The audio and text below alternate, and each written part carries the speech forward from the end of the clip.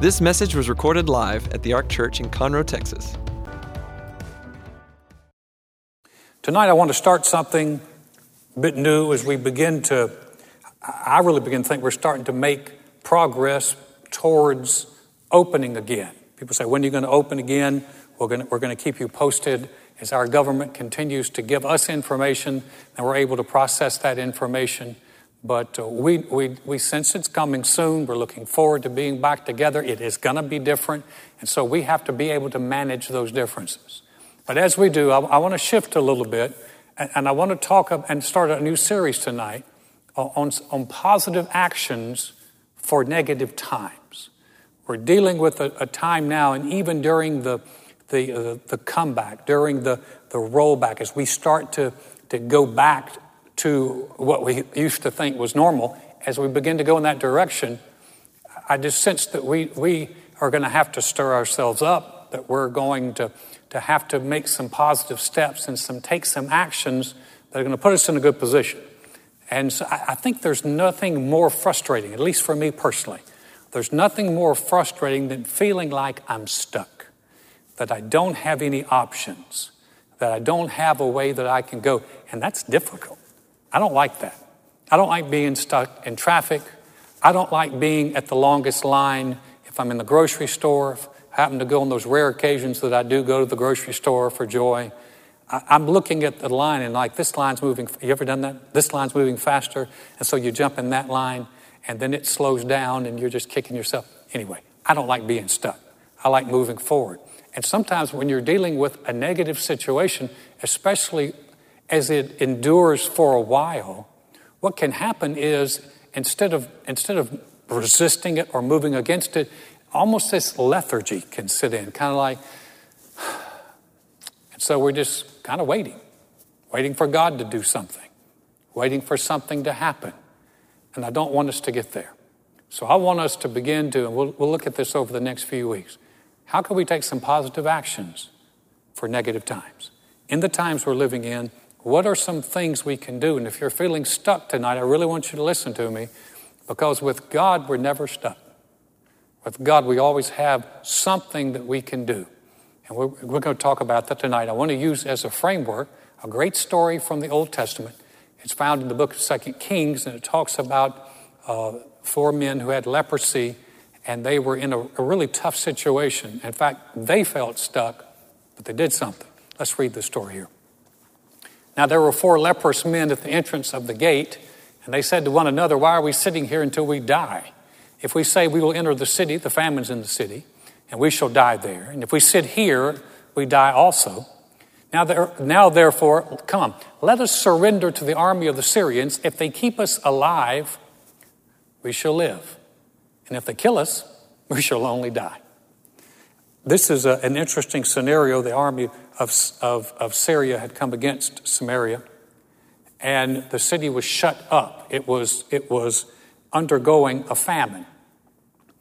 And so there were no resources in the city, and here these 4 leprous guys were. So I kind of want to outline some of their situations. First one is they were an extremely negative. This is an incredibly negative situation. We think we're in a negative situation. This is bad. It's not short term, and these people with leprosy were always quarantined. I'm going to take a quick sideline, because as I was studying this story, this one thing jumped out at me.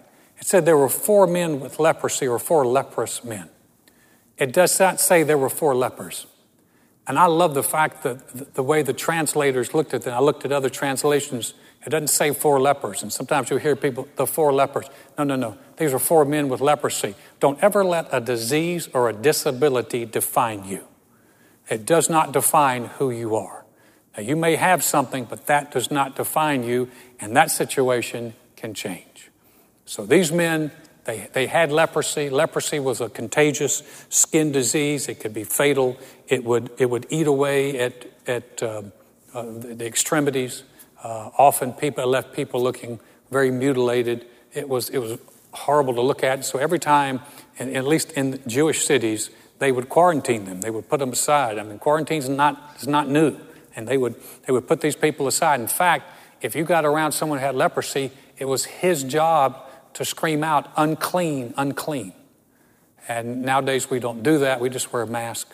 But then it was something where you had to warn people and say, I had leprosy.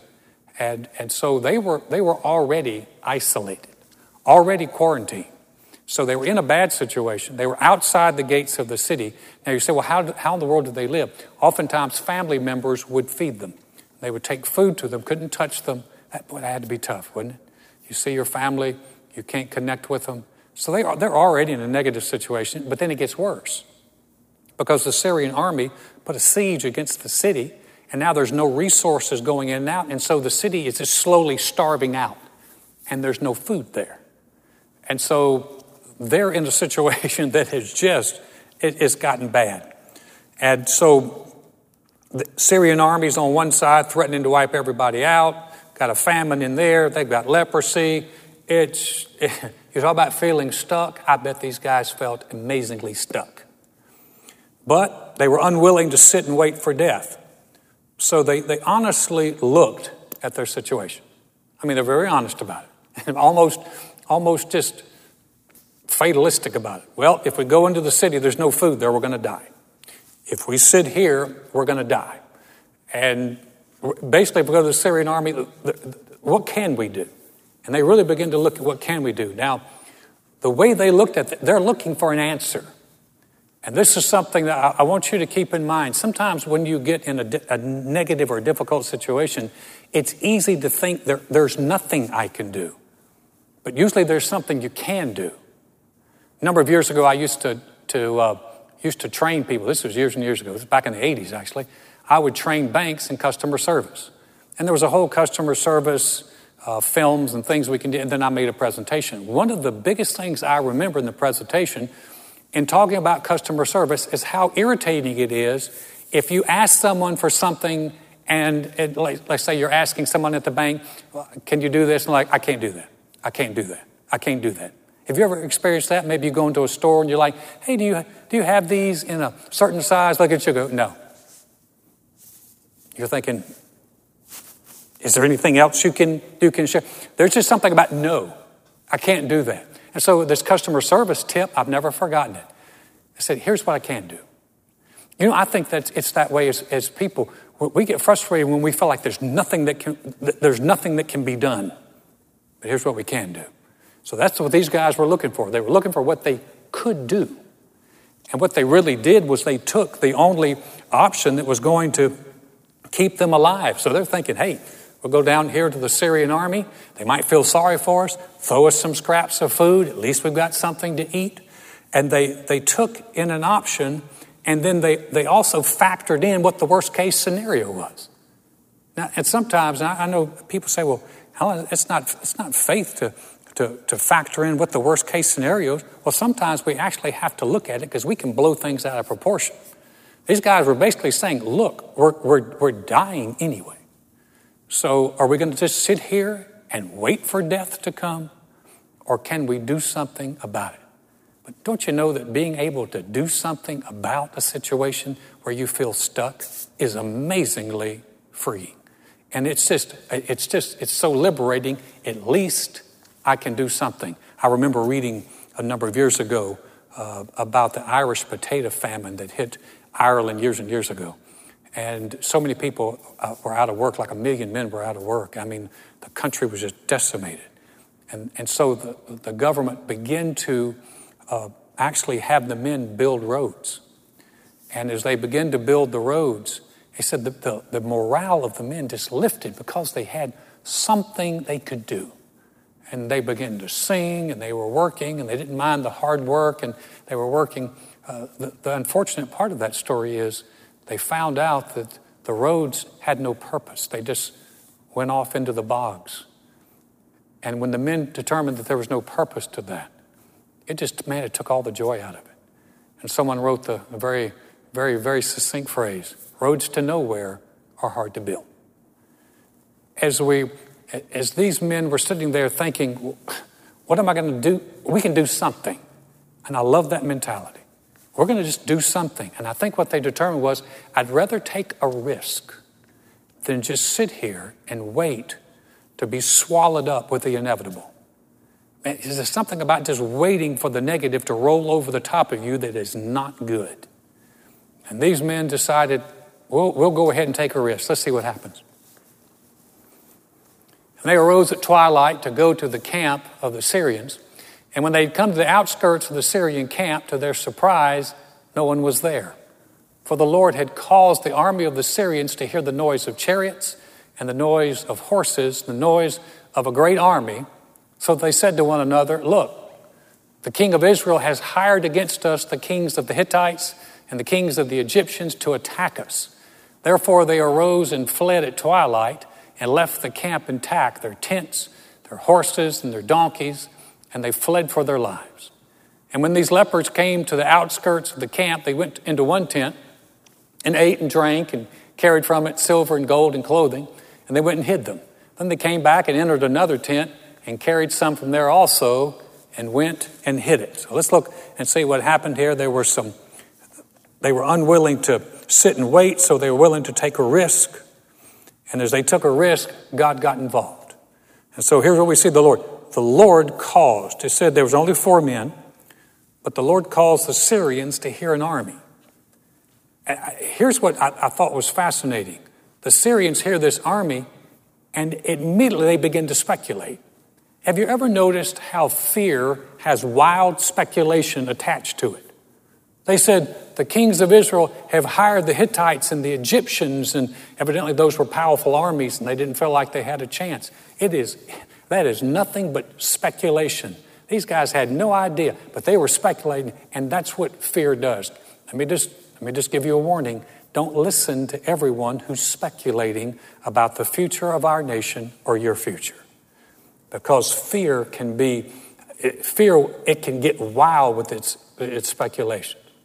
And there are going to be some people out there that really just love to push the envelope, and it's clickbait, and don't get caught up with it. Make sure you're asking the Lord, you have a much better feel for my future than anybody else does. So don't get caught up in the speculation. But then you see the third cup actually just totally ran over. I mean, here these guys were, they're starving, and now they come to the Syrian camp, there's nobody there. And so, man, I bet these guys feel like they just hit the lottery. So they run in, they got food, they get food, and they eat, and they're eating chicken legs, and they got wings, and they got hush puppies, and they're just having a great time. Man, they're eating all this food. And then they're thinking, man, there's some nice stuff in here. I'm going to go take it and hide it. So then they take all the stuff and they go and hide it. Then they go and hide it again. You talk about these guys getting blessed. I mean, these are 4 guys getting ready to die. Now they're sitting back. They got some new clothes on. They're eating good. And they're thinking, this is really great. Then the Bible says he causes our cup to overflow. You know, he is an overflow God, and he can do some amazing things. So here these guys are, and they're eating, but then they have a revelation, and I like the revelation they have. We see that they become unlikely tellers of good news. They said to one another, we are not doing right.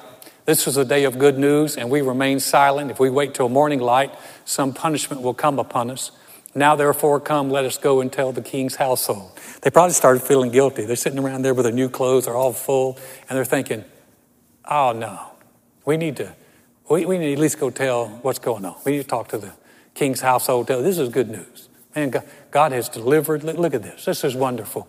Listen, this is one reason we come to you over the internet. This is one reason we have church. We can't be quiet about what God's done in our lives.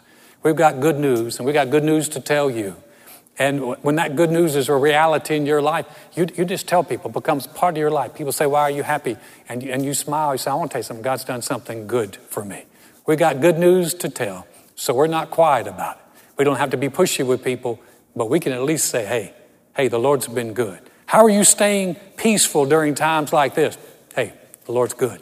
He's helping us. We're going to get through this. This is what people need. They need somebody carrying some good news. So we got the story now. 4 guys getting ready to die, and they look at the situation and go, you know what? Why are we sitting here? We're going to get up and do something. And their actions, the Lord was able to take their actions and do something with it. Now that's a key point I want you to get. He's able to take actions and do something with it. So often it's so easy just to sit there and do nothing and wait. And we don't want to do that. We want to move forward. So let's talk a little bit about that. Let's talk about positive actions for these negative times. When you feel stuck in a negative situation, it seems as if there are no options. And so what happens is people just kind of sit.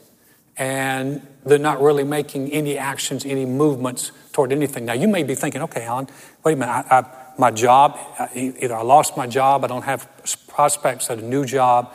There's nothing I can do right now, and that's the thought I want to just kind of push back on. I want to give you some new thoughts to think. There's always something you can do. Now, it might be, you might not be able to walk and hand your resume out to companies right now who aren't hiring. I'm not talking about that, but there's some things that you can do. You don't have to feel like you're stuck, and you can feel like you can take some action. You don't adopt, don't just settle, don't adopt an it is what it is mentality. That's kind of, people quote that like it's a scripture.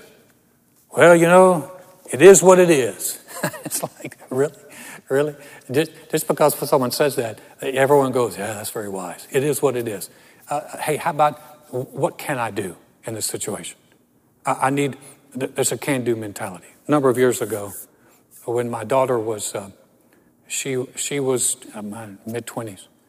And I remember she had developed this mentality that there were no good available men anywhere. And so she just kind of sat in her room and resigned herself, waiting for God just to drop somebody in our front yard. And that wasn't happening. And I remember telling Christina, I said, you got to do something here. And so she did, and her mom and I, it became a family endeavor. We got on a Christian dating site. And boy, did we have fun with that. That was entertainment for our family. But here was the purpose behind it. The purpose behind it was that Christina is thinking there is anybody out there who's available. There's nobody out there. Listen, when you start using those absolutes, you're in trouble. And there is no job out there. There is no person out there for me. There is no hope. No, you don't want to go there. And so I told Christina, look, just if nothing else, that dating website, it at least began to open her eyes to the fact that there were options out there. And she met some very interesting individuals on that site. Now, she did not meet her husband there. God opened that and put those two together, and she had a wonderful husband, and we love Josh, and he's great. But it gave her the idea that she didn't have to sit in her room and do nothing. Listen, that's the mentality I want to encourage you to get outside of. You don't have to sit in your room and do nothing. You have to sit in your house and get sadder and sadder and sadder. That there is something that you can do. Now, what I'm going to give you tonight may not be what you're thinking of. Man, Alan, that's the plan I need, but it's steps in the right direction. You want to make steps in the right direction. A number of years ago, when we just started the church, we've been going for about a year. We had 300 people. I was working full-time for another company. I was working full-time and pastoring. And I was talking to a good friend of mine and someone I respect very highly spiritually. And I remember I was telling him, man, I'm so busy and I don't know. And he looked at me, he said, Alan, you're not waiting on God. He's waiting on you. And I realized that I had to take a step. So I went to my company. They were a wonderful company. I went to them and I told them, I said, guys, I'm living in two worlds and you guys are getting cheated. I got to resign. I'll never forget my sales manager. He looked at me. He's a great guy, Jay Meeks. He said, Alan, did you come in to talk about your severance package? And I just smiled and nodded my head. I didn't even know what a severance package was. I just smiled and said, yeah, that's exactly. And this wonderful company paid me for an entire year. I worked just a minimal amount of hours doing some things for them, but I was able to focus almost all of my energies on the church. And they paid me for a year. It was wonderful. But I had to take a step. So we're talking some actions now. That was an action that I could take. Let me give you some actions that you can take, not just settling, but you can take it. And these are acts of our faith. Here's the first one. We want to give God something to work with so we can always rejoice in the Lord. Now, that's not what you wanted to hear, but that's going to help you. Rejoice in the Lord. Philippians 4:4, Paul is writing Philippian church. He said, rejoice in the Lord always. And again, I will say rejoice. Now, the reason I'm talking about rejoicing, it's always a good place to start. It keeps us out of despair and despondency, and it's one of the most powerful acts of our faith. Are you hearing me on this one? Listen to me real clear. What happens is sometimes we get, when the situation is bad, if we don't take some positive action against it, we can just sit there and sit there and sit there. And you feel worse and worse and worse. Rejoicing gives me something I can do. It gives me something I can begin to rejoice in what God has done for me. I can rejoice in my salvation. I can rejoice in how big God is. I can sing worship songs. And I'm telling you, rejoicing can absolutely lift you. You hear the scriptures talk about it a lot. And it's one of the most powerful things that you can do. Paul said, rejoice in the Lord always. In fact, he repeats himself in that book of Philippians. He talks about it. Rejoice, he said, that's a safe thing. That is always a safe thing. Now, if we're honest, and I'll just talk about me, when things get negative, what I often find is that my rejoicing goes way down. And it's just the time when that rejoicing needs to go way up. Listen, any of us can rejoice when things are going great.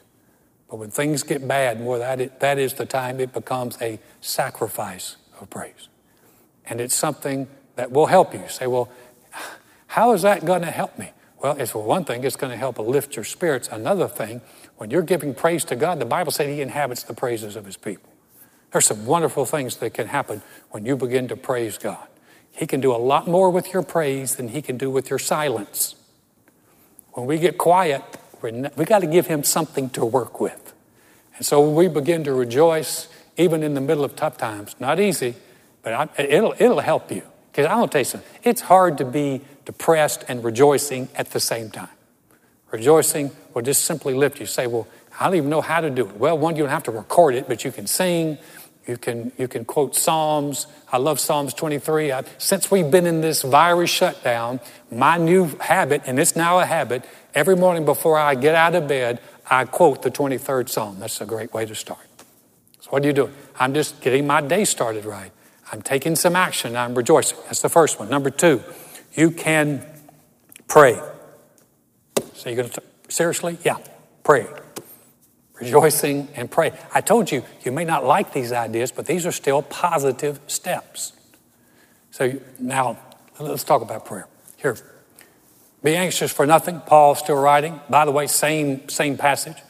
It's to be anxious for nothing, but in everything by prayer and supplication with thanksgiving. Let your requests be made known to God, and the peace of God, which surpasses all understanding, will guard your hearts and minds through Christ Jesus. Be anxious for nothing, but in everything. Be anxious. In other words, worry is not helping you. It's not working. And I've done it. I grew up in a family where my mother was a champion worrier. She learned how to do it from her mother. And so there was a legacy of worry that was passed down. And so I was very adept at worrying. I could worry with the best. It never helped me. I worried at a young age. It never helped me. It's not helping you. You say, well, I can't help it. Well, the scriptures say, don't be anxious, but pray. In everything, by prayer, supplication, with thanksgiving. And so that's not a despondent crying prayer. It's a thanksgiving prayer. God, you can help me. Now listen, as I was thinking about this, I thought of people who have prayed before and did not get their prayers answered. And so you gave up on prayer. Don't give up on prayer. Listen, I have had plenty of prayers that were not answered. Not proud of it, but I've had a lot of prayers that weren't answered. But instead of getting angry at God or feeling that God just didn't want to do it, I began to ask the questions. What can I do to change? What can I do? How do I position myself, Father, to receive answers to these prayers? For example, if your only prayer over the last few years is, Lord, help me win the lottery, you might want to change that one. Because chances are that one's not going to work too well. If you're praying, Lord, I need you to kill my spouse, don't be praying that one either. That's not a good one. But we need to pray in accordance to God's will. And then we do it with thanksgiving. So don't give up on it. Listen, we got more grit than that. We're persistent people. And if we didn't get answers, we need to go back and go, Lord, what do I need to do? How do I get answers to this prayer? How do we get answers to this situation? And I realized I've just introduced a huge topic. But the Bible tells us, don't worry about things, pray about things. You say, Alan, I thought you were going to give me some action. That is action. Prayer is powerful. James said the effective, fervent prayer of a righteous person causes great power to be made available. It avails much. It can really change things. One of the biggest things we did before we ever started this church is Joy and I would meet up in our house. We'd meet in our loft and we would begin to pray.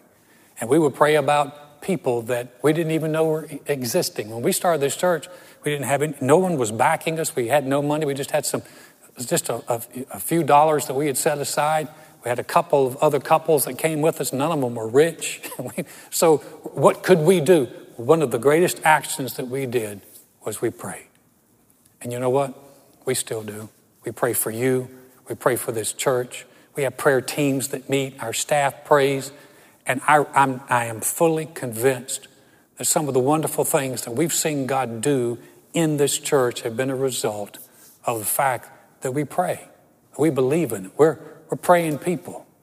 And so if you've given up on it, I want to see if I can talk you into developing a new interest in prayer and going back and praying. What a wonderful way to connect, to have fellowship with God. So grateful. I don't attribute what God has done in this church to simply the fact that we prayed. But in our prayer, we're giving God room to move in our lives and in this area, and it's made a difference. And when we pray with thanksgiving, meaning, God, we're grateful. And that's the third thing. 3 things that you can do, 3 actions: rejoicing, prayer, and giving thanks. Let me give you a scripture here. And this is in Thessalonians 5:16 through 18. And it really gives us almost the same progression that Paul laid out in Philippians. Look what it says. Rejoice always. Remember we talked about that. Pray without ceasing. In everything give thanks. For this is the will of God for you in Christ Jesus. So we've got all 3 of those. Rejoicing, praying, and giving thanks. Why do we give thanks? It's the will of God. It keeps our focus on what's right in our life. Thanksgiving is marvelous for thanking God on the things we do have, what we can do, what He's done. So it really puts our focus. It's so easy. I've done it, you've done it. It's so easy to get our focus on everything that's wrong. And you get so focused on everything that's wrong, you forget everything that's right. And there's a lot of right things going on. And there's a lot of right things in our lives. And so rejoicing, giving, praying, and giving thanks always. Being grateful, and that's one, it puts you right in the will of God. Again, it's giving God something to work with. You're not stuck. You're not destined to be despondent. You're not destined to be in a low place. You are not stuck. You have something you can do. You can rejoice. You say, well, that's spiritual stuff. Yeah, but spiritual stuff is powerful. And giving thanks, I'll tell you, one of the big things that giving thanks does, it magnifies God in our life. Look at this verse here. I will praise the name of God with a song and will magnify Him with thanksgiving. The more you begin to thank God and to magnify God before you see anything, the more you thank God, you begin to magnify God before things change. Wouldn't that be a great thing to do? Before you see your situation turn around, before you get unstuck, if you begin to thank God that you're getting unstuck and you're thanking Him for the good things in your life, it will help you, it will lift you. Joy and I got in a car one day a number of years ago when Matthew was small. And I remember that we talked the problem all the way down to a restaurant. We ate at the restaurant. We talked the problem right through dinner. We talked the problem all the way back. Even though it was a date night, it was a sad night because all we did was magnify how bad things were. We've learned, we've gotten better. We are certainly not perfect. But one of the things that we have done, and we'll do this around the house now, I wish we'd done it more when our kids were smaller. But I wish we would just look at one another like we do now and go, thank God God's doing good things. Boy, we just thank God. God is doing great things. We're so grateful for what God has done. I tell you, that creates an entirely different atmosphere to live in. One where you're grateful, one where you're giving thanks for all the good things that God has done. We're not stuck. We've got some actions that we can take. What can you do? Why are we going to sit here? We're not just going to sit here. I'm not going to sit here and let the enemy bombard me. I'm not going to sit here and let circumstances bombard me. I'm going to rejoice. I'm going to pray about it. I say, what if you don't get answers? I'm going to pray again. I'm going to pray about it. I'm going to keep praying about it. I'm going to keep on giving thanks. And I believe you begin to take steps like that. In His light, we see light. You start moving forward, and God can show you something else to do, or He can open doors, or there's just so many things, but let's give Him something to work with.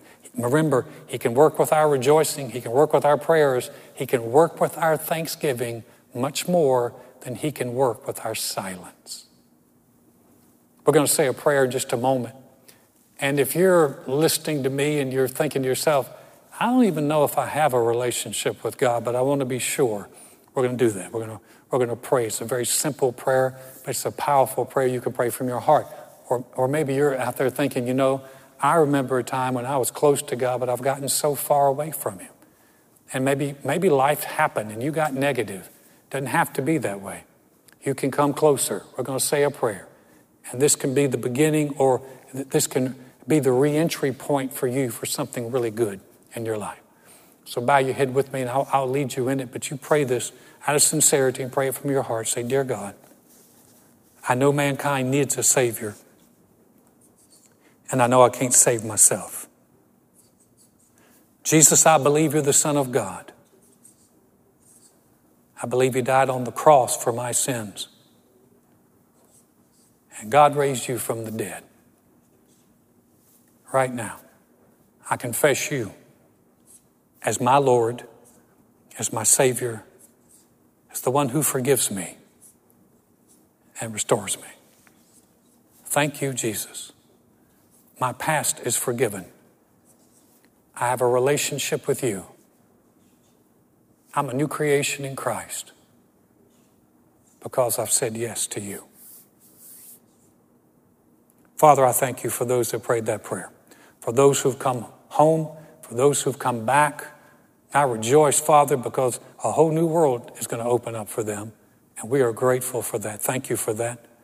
Father, for the rest, those who love you, those who are walking with you, those who've been doing their best to honor you, Father, I pray that you would, this message would ring in their heart. There's something they can do. They're not stuck. Father, thank you for showing us steps that we need to take, paths that we need to take. Father, thank you that as we set you before us, you will show us paths of life. And in your presence is fullness of joy. We give you all the praise for that. We thank you for it. In Jesus' name, amen. Amen.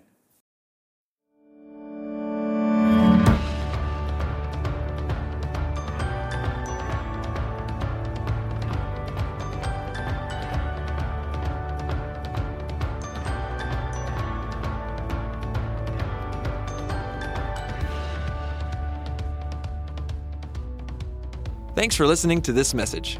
For more about the Ark, visit thearkchurch.com.